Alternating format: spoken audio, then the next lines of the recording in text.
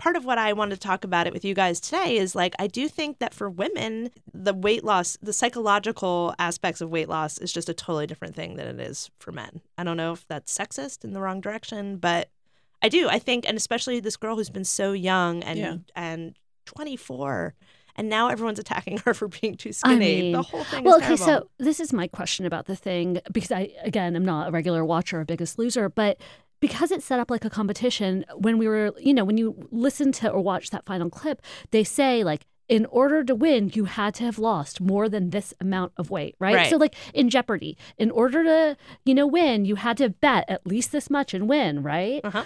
She doesn't know what she's gunning for. She knows she's gunning for $250,000, but she doesn't know where she needs to stop to win. Right. And the truth is, she was only 15 pounds off of where she would have been if she had, like, to not win, right?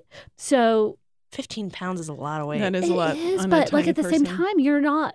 There's a big difference between 105 and 120. How is it not? How is this thing not set up to make people? It's funny because I am surprised that this is the first time that this has really happened like that. But I actually do credit the show for being.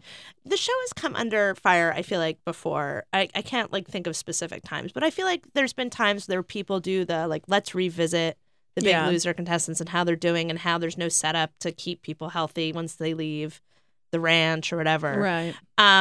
But that's part of the challenge. Part of the challenge is they do go home during part of the taping of the show, and they have to live at home. Isn't that part of how it works? Absolutely. Because, the show recognizes that the circumstances that they live under, at the ranch are not, something they can replicate at home. So they do have to go home and maintain and continue to lose. Right. But wouldn't a healthier setup, not as exciting or TV friendly, but a healthier setup be then to get people to their ideal weight before they're sent home, then have them go home for 2 months, 3 months, and then the prize is who maintained their healthy weight when they get back. Yeah, but you're kind of, you're setting up as a competition with a really big prize at the end of it. I feel like that's not going to stop someone who has a somewhat fragile psychology on the weight loss thing to say why should I stop at 120 when I can get down to 105? Yes, like it just becomes. But the competition at least part is over when you stop being supervised. Yeah, I mean, I wonder and you guys know a lot more about how reality TV works than I do.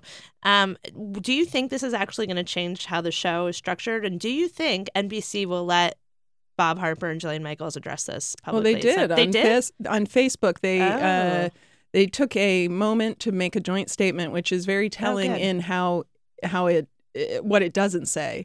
They say, Bob and I want to take a moment to congratulate all of the Biggest Loser contestants on their hard work. We're not comfortable commenting on Rachel's journey because we weren't her trainers and we weren't given an opportunity to work with her at any point. Any questions about the contestants on The Biggest Loser should be directed to the show's producers. That's so damning, isn't it? It's very damning. I feel like that's like total, like, oh my God, we have nothing to do with this travesty. Yeah, they really don't want to say she looks healthy, she looks unhealthy. They just don't want to get involved. And I think in part, Jillian Michaels is probably still a little annoyed at the show and the network for calling her out. Was it this season for giving her contestants caffeine pills? Right. And she said, the pills that I gave them have no more caffeine in them than a cup of coffee. And I think it's better for you than drinking 10 cups of coffee a day, which is what some people do.